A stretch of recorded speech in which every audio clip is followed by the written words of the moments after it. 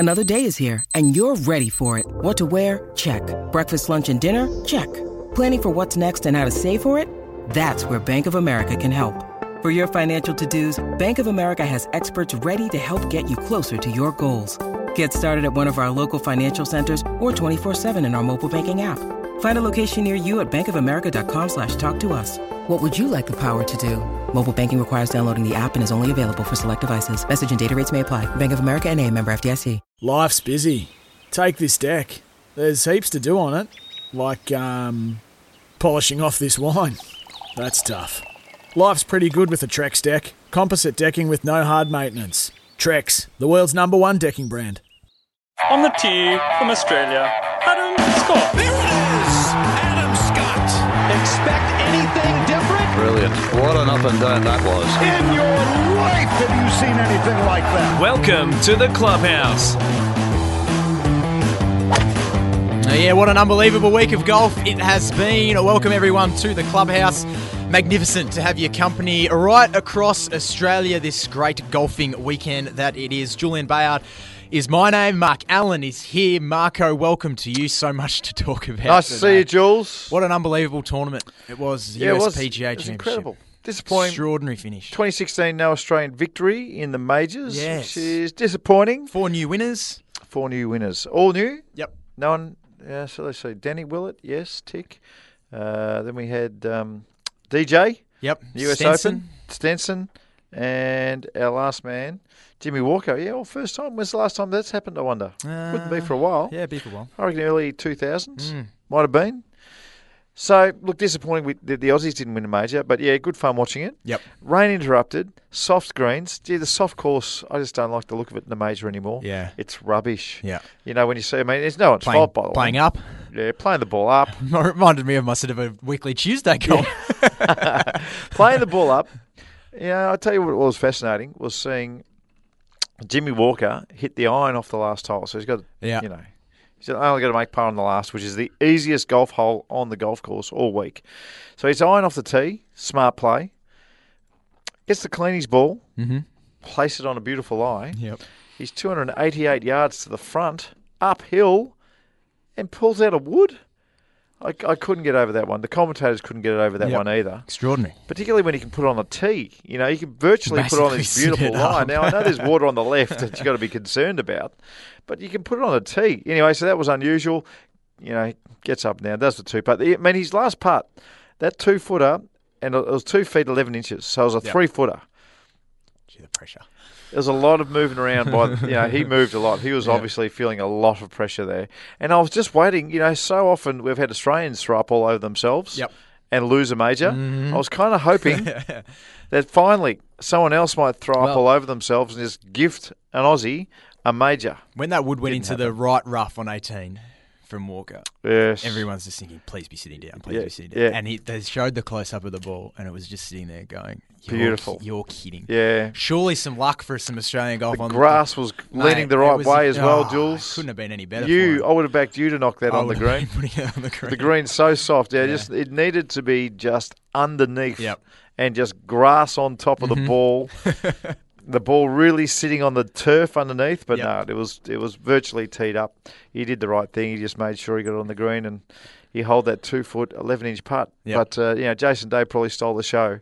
The 2-iron off the tee, it carried 268 yards. That was unbelievable. Well, I was sitting at home going, he's played iron off this tee all week. Yeah. Surely the driver comes out. No. And then he pulled the iron out and went whoosh. And like you went, yeah, fair enough. Yeah. Fair enough. But then the 2-iron, I mean, fair enough, you can put the ball on a tee. You know, you can put the ball, you can really give yourself a beautiful eye when you're playing the ball up in tournaments, which is, if you don't know what we're talking about, because it was so much rain, so much mud on the mud course. all over the golf ball. If you hit the fairway, you could actually mark the ball, clean the ball, and then you can place the ball. But you know, pros don't place the ball in a rotten lie. They make sure that ball sits up magnificently, virtually on a tee. So even though he's hit this 2-iron virtually off a tee, the second shot, that's the most beautiful 2-iron I've ever seen in a situation like it. I mean, ridiculous. I mean, we always talk about Ben Hogan's 1-iron, which was probably a 2-iron, back in the day at Merriam, and he knocked it on the last hole at Merriam, 2-putted, and then won the playoff the next day. They spoke about that 2-iron. It has been spoke about with awe for 70 years. But this one, this is a whole new ball game. I mean, it was 270 yards, so about 250 metres, 240 metres uphill, probably playing like 250 metres. And he gets a 2-iron out. Now, the significance of this, folks, is that when I was playing professional golf 20 years ago, if you're a really long hitter of the golf ball, your clubs would be 2 degrees stronger than normal because you didn't want to hit the ball too high, and away you went. Jason Day hits it so hard that his golf clubs are 4 degrees stronger than normal. So his pitching wedge, for instance, is 42 degrees. Now, when I first started playing golf, that was my 8-iron, had 42 degrees on it. His pitching wedge has 42 degrees. His middle wedge has something like 48 or 49. Then he's got a 54 and a 60 or a 58. But I don't know how they work it anymore. I'm lost. It might be 42, 47, 52, 58 is what I'm guessing. But that means that his 2-iron, used to have 20 degrees. So 4 degrees stronger is a 16-degree 2-iron. You know, the old 1-iron used to be 17 degrees. So it's stronger than a 2-iron. It's using a ball that is designed not to spin with the clubs with less loft. And he has got it up in the air and soft enough to land and stop reasonably quick. And like he's hit it up a hill too, which kind of makes the ball fly lower, if you know what I mean. I mean, it's going to land with less arc. Yep. And that putt? The putt was magnificent. Beautiful putt. Perfect speed. Beautiful putt. Fell on the right. But Jimmy Walker's putt on 17. How that went in, I'll never know. Any danger of one of us on the midweeker getting one of those sort of just a little side door entry? Well, you could see where he lined. You know, the coverage was better. I'll give that. But you could see the beautiful line on top of his ball. You could see him cut across the ball. That line never rolled the right way. No.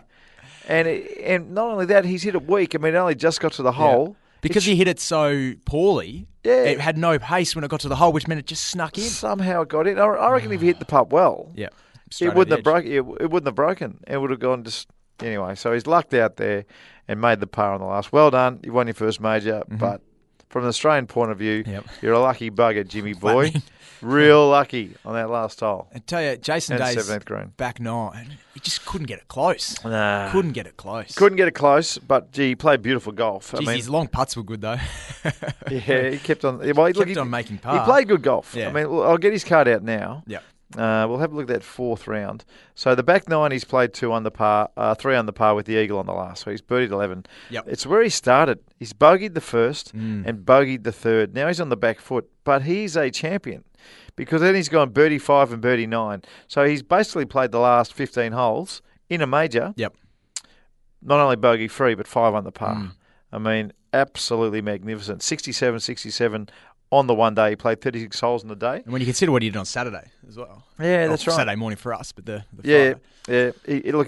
There's no doubt he played. I mean, he's come second in a major. Yeah. He's played awesome golf. But you know what I noticed? With the dramas, more dramas, of course, for Jason before the week. We'll get to that. We're going to get to that a little bit later. All right, we'll talk to that a little bit later then. But I reckon he had a bit of energy on that last day that he might not have had. Now, we'll talk about it later. We'll talk about that later. What about some of the other Australians? I thought who's our next Australian down the list? Adam Scott, 5 under par. He played the majors reasonable. He's just John not the Senden, same. 5 under. Sendo played great, 5 under par. Yep. Scotty Hend, 2 under par. He's finished 42nd in the major. I mean, he doesn't play too often. Bads.com. Yep. I mean, after the win, he's finished 49th, 1 under par. He's done well. And one of our favourites also is Marcus Fraser. Now, he shot 3 over the last day. Leash was 1 over as well. Leash was 1 over. There you go. So some of the Australians, a lot of Australians making the cut and really just one challenging the world number 1. But, hats off to Jimmy Walker. Let me just have a quick look at Jimmy's cards. I reckon he was bogey-free for a long day. So no bogeys on the last day, on the last round. And in the third round, he didn't make a bogey the last 10 holes. So he's played the last 28 holes of a major bogey-free to win. Rock solid. Yep. Rock you solid deserve golf. to win if you play like that. Yeah, rock solid golf. You do deserve to win. He's got a strange swing. He does. What do you reckon? I know that you haven't studied golf as much as I have, and I've lived it, my whole life. But it's hard to tell that he hits the ball a million miles. To be honest with you, watching it just as a layman like I am, he's a real boring sort of a player. Yes. A really boring player. Yeah. But he's effective. Yeah. He is effective. Yeah, look, he swings. No, I mean, if he was a 16-year-old and walked into a good coach, if he walked into Butch Harmon as a 16-year-old, there'd be a few adjustments made. Yep. And I'm not talking about just let's slow the backswing down and fiddle with your grip a little bit, and maybe soften up, change the direction. That good players are always working on that sort of stuff. There'd be a little bit of surgery involved because that over the top move. When you come over the top, when you see a good player, there's been a lot of good players who have come over the top. Bobby Jones, Bruce Litsky, Craig Parry, but they all hit cuts. They all hit a cut, which makes sense. Yep. This guy comes over it. I mean, he comes down steeper, then he goes back, and he hits these big kind of draws off the tee. But the beautiful thing that this guy was doing with that swing is that he was fading all the second shots. Yeah. So he was getting the most out of his driver lengthwise. I mean, he's probably getting an extra 5 yards, which is nothing really when hitting the ball, carrying the ball 300. But what was most impressive is that over-the-top motion he used to advantage and was hitting cuts for his second shots. But just the over-the-top draws that he was hitting off the tee, my brain can't process that. Yeah. I can process the over-the-top fades. The over-the-top draw, I don't know how he hits that shot regularly. I don't know how he hits it consistently because he's got a big release too. Yeah. So not only does he come down steeper, he's got this massive release, which is probably where some of the power comes from. But to have that massive release with an over-the-top and hit a draw that's consistent, I just can't see him doing it too often. Yep. I mean, he should be a fader. He should fade everything. What did you make of him as a golfer, Marco? I mean, I heard you during the week on radio saying since he's grown the beard, he's become a little bit more exciting. But he looks. It's something that sets him apart. Yeah. No, but he looks like. Look, he's won. How many times he won on tour? 4 or 5 times now in the major. Yep.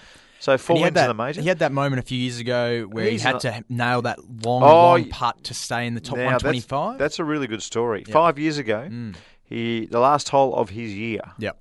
So when was his 2011? Let's say it's 2011, 2010 or 2011. The last hole of his year, the last tournament of the year, he had a 10-foot putt on the last. Now I don't know whether it was for bogey or birdie or par, but he knew he had to make it to finish 125th because every scoreboard in that last tournament, every scoreboard gives you an idea of what position you're in. So he's got this 10-footer and he rolls in the 10-footer. Keeps his card, finishes 125th on the FedEx Cup point system and keeps his card. If that putt doesn't go in, there's no way he's holding up the Wanamaker Trophy. Nope. No way in the world is that happening. Sliding doors, Mark. Yeah, I like sliding doors in sport. Yep. There are so many of them. And when you find stuff like that, I mean, hats off to the guy because he's a major champion. It's going to change his life. He's a major champion. He's a multiple winner on tour. He's a Ryder Cup player. I mean, there's not too many other boxes you want to tick. No. I mean, I think if you win one major, you desperately want to win two. You just don't want to be you want to be that one guy. One-off sort of setup. Rich Beam or what's his name, Steve McKeel or Shane McKeel or whatever that McKeel guy name was. You don't want to be that guy. Yep. You want to win a couple. So, look, fingers crossed for him. He wins a couple. But, I'd much prefer to see Jason Day win another one and Adam Scott win another one and all the rest of it. We're going to get to a break. I want to ask you about Jason Day and his drama that seems to follow him whenever the big majors happen. Everywhere. We're going to talk about that next. This is the Clubhouse. My name is Julian Bayard. Mark Allen is here. We'll continue that chat right after this. In your life, have you seen anything like that? You're listening to the Clubhouse. G'day, everybody. You are with the Clubhouse. Julian Bayard, Mark Allen with you. Great to have you company as we talk golf right across Australia. If you miss any of the show, download the podcast. Just search for the Clubhouse in iTunes. Marco, Jason Day. Well, you want to talk about this. Before the tournament, his wife had an allergic reaction to food. Yep. She was off to the hospital. Seems like something happens every week, Jules. Well, drama seems to follow him around. It does. And look, we'll put the hands in the air. Maybe he's had a bad run, Jules. Maybe he has. With the vertigo, the wrists. Yep.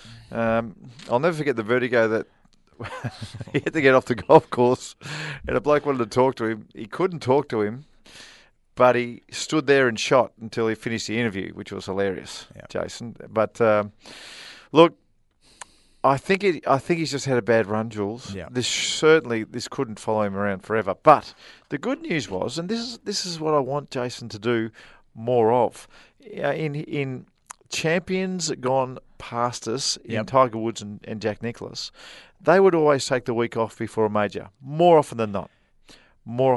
Yep. And in that week, they would go to the course. Private jet, whoosh, in on Tuesday, back Tuesday. Go back to the gym, do all their practice on Wednesday, Thursday, whoosh. Yep. Fuel the jet, get down there, have another practice round, come back. And get their practice rounds done the week before. Mm-hmm. And then they do their gym, their practice, their putting, get it all done. Yep.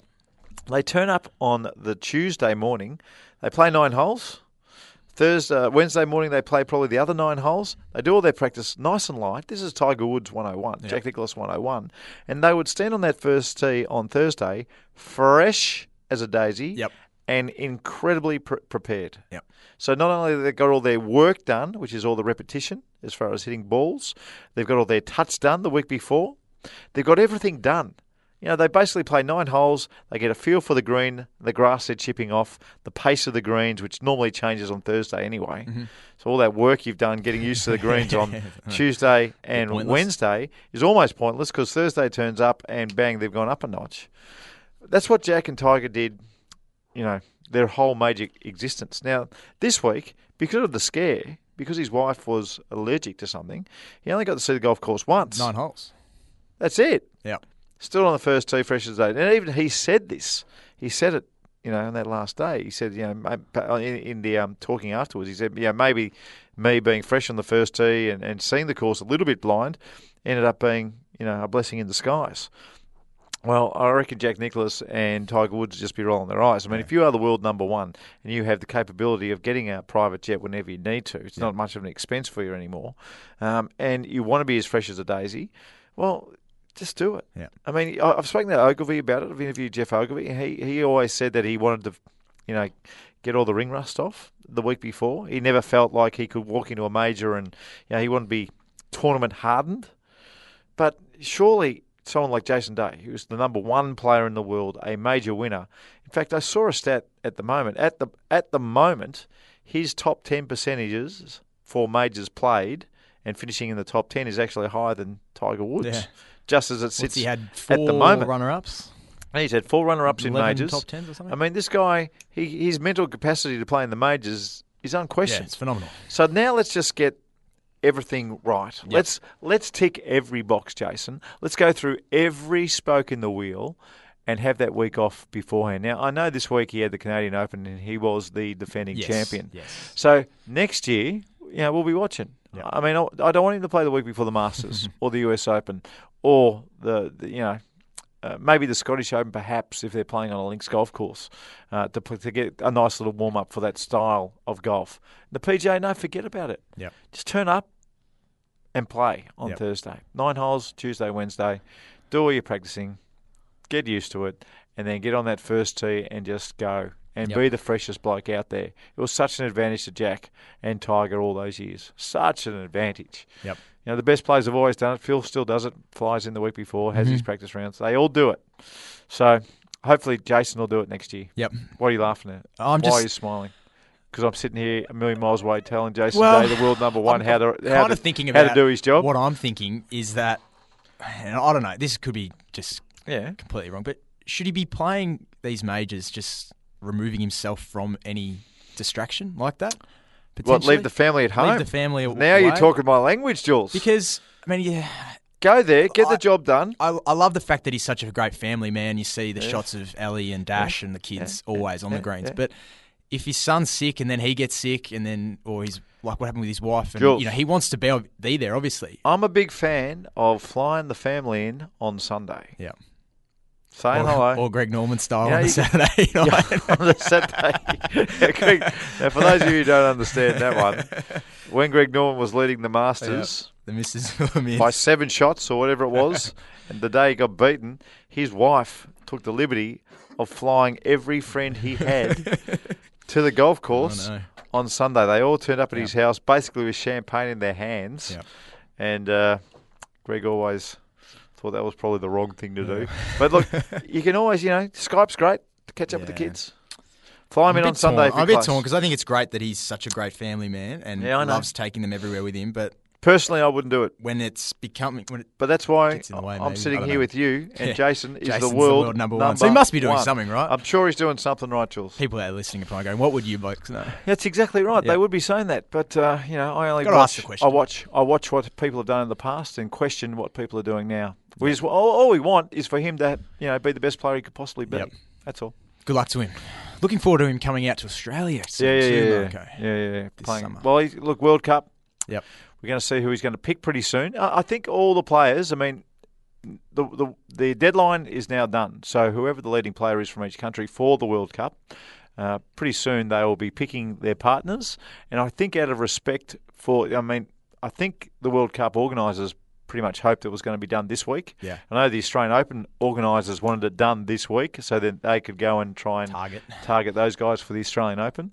But I've just got a feeling in the back of my mind that out of respect for the Olympics, hold off. They might just hold off because if everyone starts putting up their hand going, quote, out of respect for the Olympics, I'll come down and play the World Cup where there is an awful lot of prize money. Yeah. I think they might just do that. Just hold off a bit. Well, you can imagine if Rory McIlroy says, I'm coming down for the World Cup, and all the guys who have said no, Adam Scott, they're coming down the World Cup. It's just another headline for the Olympics, and they'll probably wait a week. Probably try and avoid it. Yep. I imagine. Fair enough. I imagine. Hey, I saw you got re-gripped this week. Yes, I did. Got the Golf Pride. Now, these are fantastic. Now, I like tacky grips. Yes. And I always use the Lampkin ones. Now, believe me, I've been with them for 20 years, but they stopped making my grips. I had to search around. Golf Pride. You weren't happy about that. Yeah, well, we heard from the Golf Pride guy last week, and he gave me the Tour Wraps. They're blue, and they are so good, Jules. Blue. They are so good. So if you like tacky grips but don't want to go to the leather, a lot of people don't like the leather grips. It's just too heavy as well. They make your clubs too light, swing weight too light. In my view, other people don't care. But these Golf Pride Tour Wraps, they're 2G, they're called second generation. Unbelievable. Softish, tacky like you would not believe. I couldn't be happier. Yep. Could not be happier. So if you're thinking about regripping, Golf Pride, get the Tour Wraps, 2G. People will know what they're talking about. Just feel them. Any good in the wet, Marco? Oh, you probably wouldn't know. It won't bother me. Yeah. I'm sure they would be. They're very tacky. I'm sure they would be. Hey, who are we talking to next? We're going to have a chat with Brad Damon. He's the general manager at Bonneville. Bonneville Golf Course because, well... Pretty good, this course. You roll into August and you start thinking, it's cold. Wouldn't mind getting a trip away. You did your famous top 5 golf trips a few weeks ago. Yeah. Footy trips are coming up, end of season sort of style. Your golf club might be looking for a trip away. Maybe you and the missus might be looking, go away. Yeah, that is exactly right. Bonneville Golf Club. Coffs Harbour. Be nice this time of year, wouldn't it? Mate, shorts, it'd be nice. It would be sensational just to get up there, get the legs out, have a bit of a game. Eating that beautiful restaurant. I think it's got a hat. It's one of the only restaurants going around that's got a hat. Yep. At a golf club. Like it. So that's enormous. And we'll chat to him next. Listen in. It might get you thinking. A break, and then straight after that is your masterclass. It's all coming your way right here on the Clubhouse. In your life, have you seen anything like that? You're listening to the Clubhouse. Yeah, you certainly are. Welcome back to the Clubhouse. Julian Bayard and Mark Allen with you. And Marco, well, what about this time of year? All our listeners out there, end of season trips. It's cold. It's wet. They're dying to play a bit of golf somewhere up north. Yes. That's if you're a Victorian or if you're in Tassie or something like that. The dream is to get out, get some sun on your bones, and play a decent course. That's it. It's important. It's important. And the Bonneville Golf Resort, Market, they've come on board. They're partnering with your masterclass for the next few weeks. That's nice. Who do we have to thank for that? We thought we'd get the general manager of the Bonneville Golf Course on the line. His name is Brad Damon. Brad, welcome, and thanks for joining us on the Clubhouse. G'day, boys. Pleasure to be on board up in sunny Coffs Harbour. Yeah, beautiful. Hey, Brad, I was there a year ago. First time I'd ever seen it, although John Eales' commercials just go round and round. I had to get up there at some stage, mate. He does a great job for you, clearly.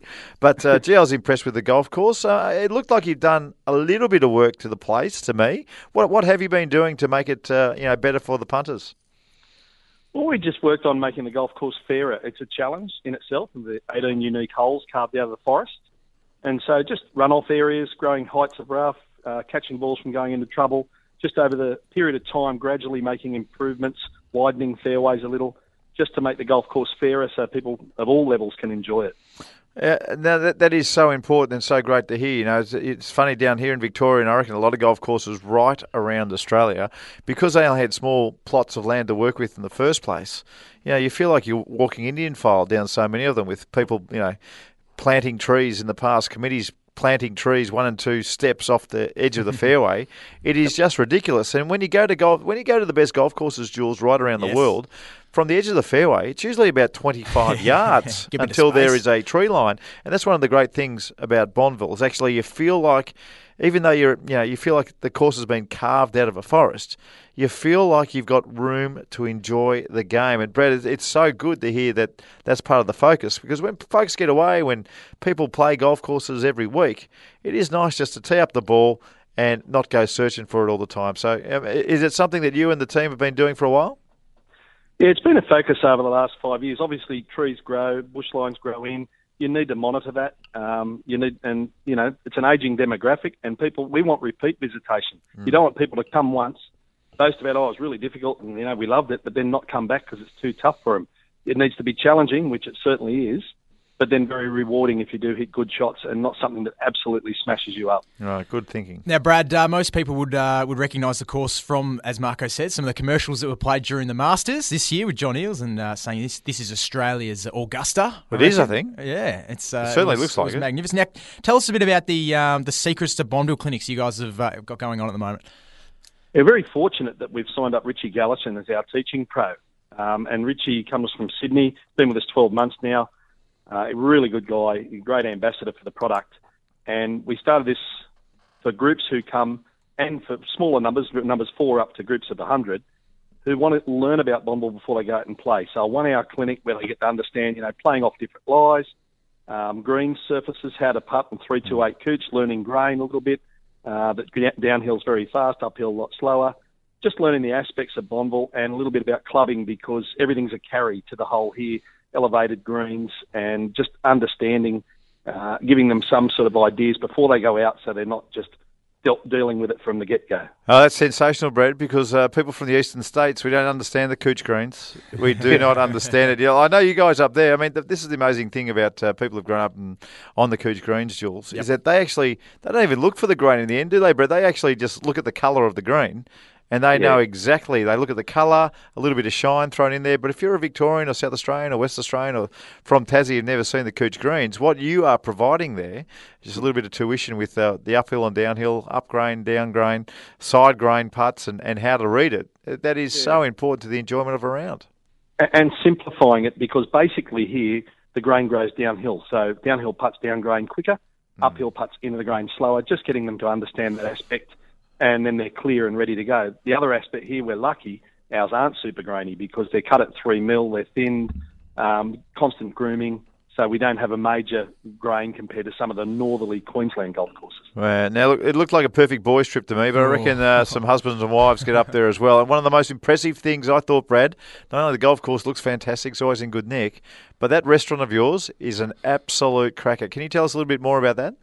Yeah, happy to. This was a project over the last 10 years. It's all about the overall experience. The game of golf's going to take 4.5 odd hours. When you come away, you've got a lot more of the day to spend. We want people to enjoy the accommodation we have right overlooking the first fairway. We want them to enjoy their golf, but people love good quality food and wine. And it's not pretentious, it's just very good quality. We've won a lot of awards for it. It's the only golf course that has ever been awarded a hat by the Sydney Morning Herald Good Food Guide. Nice. It was awarded 2 years in a row. But you've still got lots of choices there in terms of your regular food. Like, if you want to have steaks and that sort of thing for groups, we do barbecues. The a la carte just takes it up a notch. And it starts at breakfast with a high-quality breakfast right through the sandwiches on course even. We get a lot of great comments about the quality of the sandwiches on course, which isn't always the case, and the service that goes with it. So customer service and food and beverage offering is a major part of the experience for people when they come to Bonneville. Well, Brad, it's the perfect trip away, I reckon. End of the year. This time of year. Magnificent. What's the weather up there at the moment, Brad? Oh, mate, 24 today. Please. Sunny. I just hit a corporate group off because the Coffs Cup, the big race, is on later this week. Everyone's in shorts? Trainers, and they're all out there in shorts. There's no sweaters on, and we're enjoying a nice period of weather.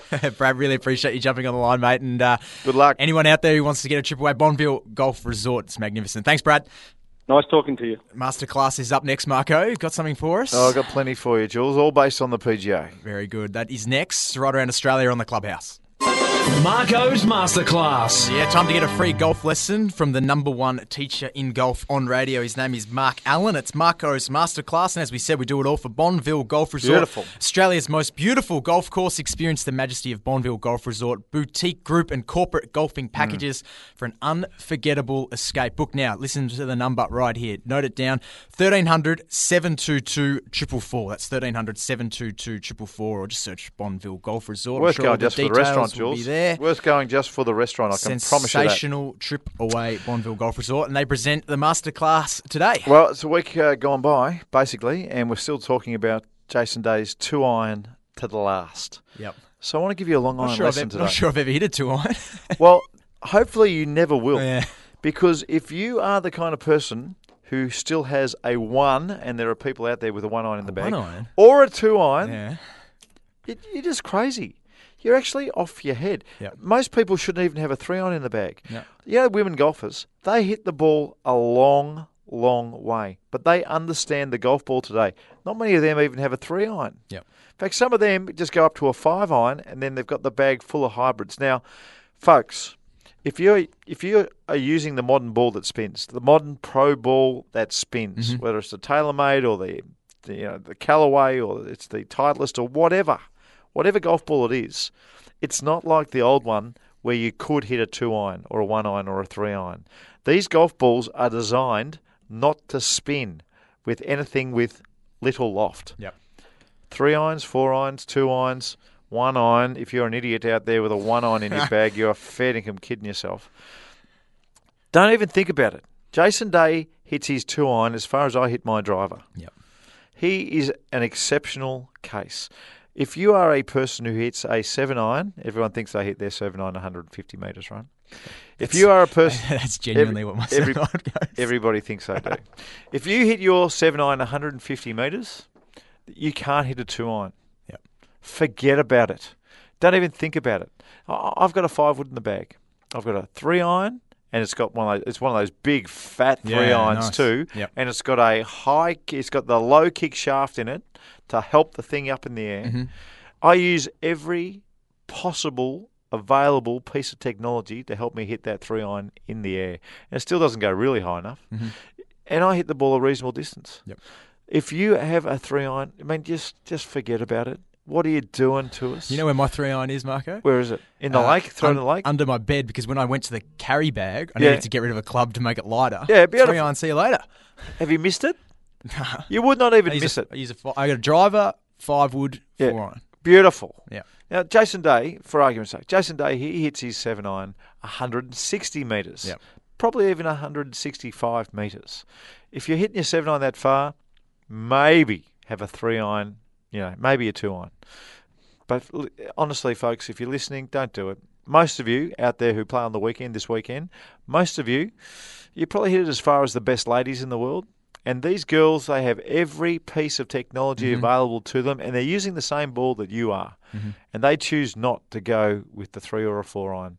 So have a look at yourself. Next time you get that 3-iron out, and it doesn't go higher than 6 foot in the air, and you're wondering why it doesn't stop on the green, well, just think about what we're talking about today. Go get yourself an 18-degree 5-wood, or if you don't hit it very far at all, go get yourself a 20-degree 5-wood and start sensing reality. Yep. This is what I recommend most people do. 3-iron and the 4-iron, get the old heave-ho. See you later. And just get a 4 hybrid to replace both of those, a 4 hybrid and a 5-wood. Yep. Boom. Away you go. Very Start nice. enjoying golf again. Come a long way since the last man. It's bolts are rolled to hit the 17th. Everyone, the famous par 5, the 17th, they're all laying up and can't make. Last man to make it in 2, John Daly. Hit a 1-iron in his second shot. Back in 1993, mate. Landed it between those bunkers. It's the old ball. Yep. The old ball. You can do that. Even John Daly wouldn't have a 1-iron these days. Yeah. Just think about what it. sort of ball are you using, Marco? I'm a TaylorMade. Yeah, of course. TaylorMade. So I don't use the X, which is the pro ball. I use the one that spins a bit because Kingston's 8th greens are usually pretty firm. Yep. So I still use that one. Very That's nice. the way to go, mate. Yep. Or it's like Pro V1. You should be using not the Pro V1X. You should be using a Pro V1. That's what I use. Perfect. Done. You're all set to go. But it cost you a bomb, though. Do they? Yeah. Yeah. Hey, it's been a good show, Marco. Appreciate that. Look, are you going to watch the Olympics? With the golf? Yeah. You know what? I'll probably watch the women's golf and take notice, but the men's golf... They've taken it a bit more seriously than the blokes. Men's golf's a B-grade tournament. Yeah. So, no. No? I won't be bothering. I hope Marcus Fraser or Scott Henn win. Yeah, that'd be nice. And I certainly hope Suo or Minjee Lee win for the girls. Yes. Be sensational. Yep. Hey, well done too. We should say to Carrie Webb too. Her top 5 or 6. 6 finish. Yeah, the British Open. British Open women's. Jude Tennegan have won that one. Oh. She is a gun. Setting golf alight. Can you remember? I forgot. Sometimes you forget stuff in sport. Yeah. She qualified for an LPGA event when she was 11 years old. Yep. That is ridiculous. 11, Marco. That is ridiculous. I remember when I was 16, I qualified for the Tassie Open, and the very next week I qualified for the Vic Open. Tassie Open at Royal Hobart and the Vic Open at Yarra Yarra. I thought I was Christmas. How old were you then? 16. Yeah. 16. I thought I was Christmas. Yeah. She's 11. 11. Like my daughter's 9. She can barely tie her shoelaces, mate. This kid was playing. It boggles the mind. Yep. They're good. And good morning to everyone, or afternoon, wherever you're listening, to everyone out there who's going out playing today off 18, 25. Yep. They're 50, 60 years old. Yep. Old mates off 11 qualifying. That's it. Hey, do me a favour. If you've got a 3-iron in the bag and you're about to get out and play, just take it out. Yep. If you can't play with it, take it out. In fact, take the 4-iron out too. Just do it and just walk in and buy a 5-wood. Take those 2 clubs out or buy a 3 or a 4 hybrid. Just do it. You're light in the bag, you'll play better golf. Thanks for that, Marco. We'll see you next week. Want to witness the world's biggest football game? Head to iCanWin.com.au, predict Australia's score with a crystal ball, and it could be you and a friend at the FIFA World Cup Qatar 2022 semi-finals, all thanks to McDonald's. Maccas, together and loving it. TNCs apply.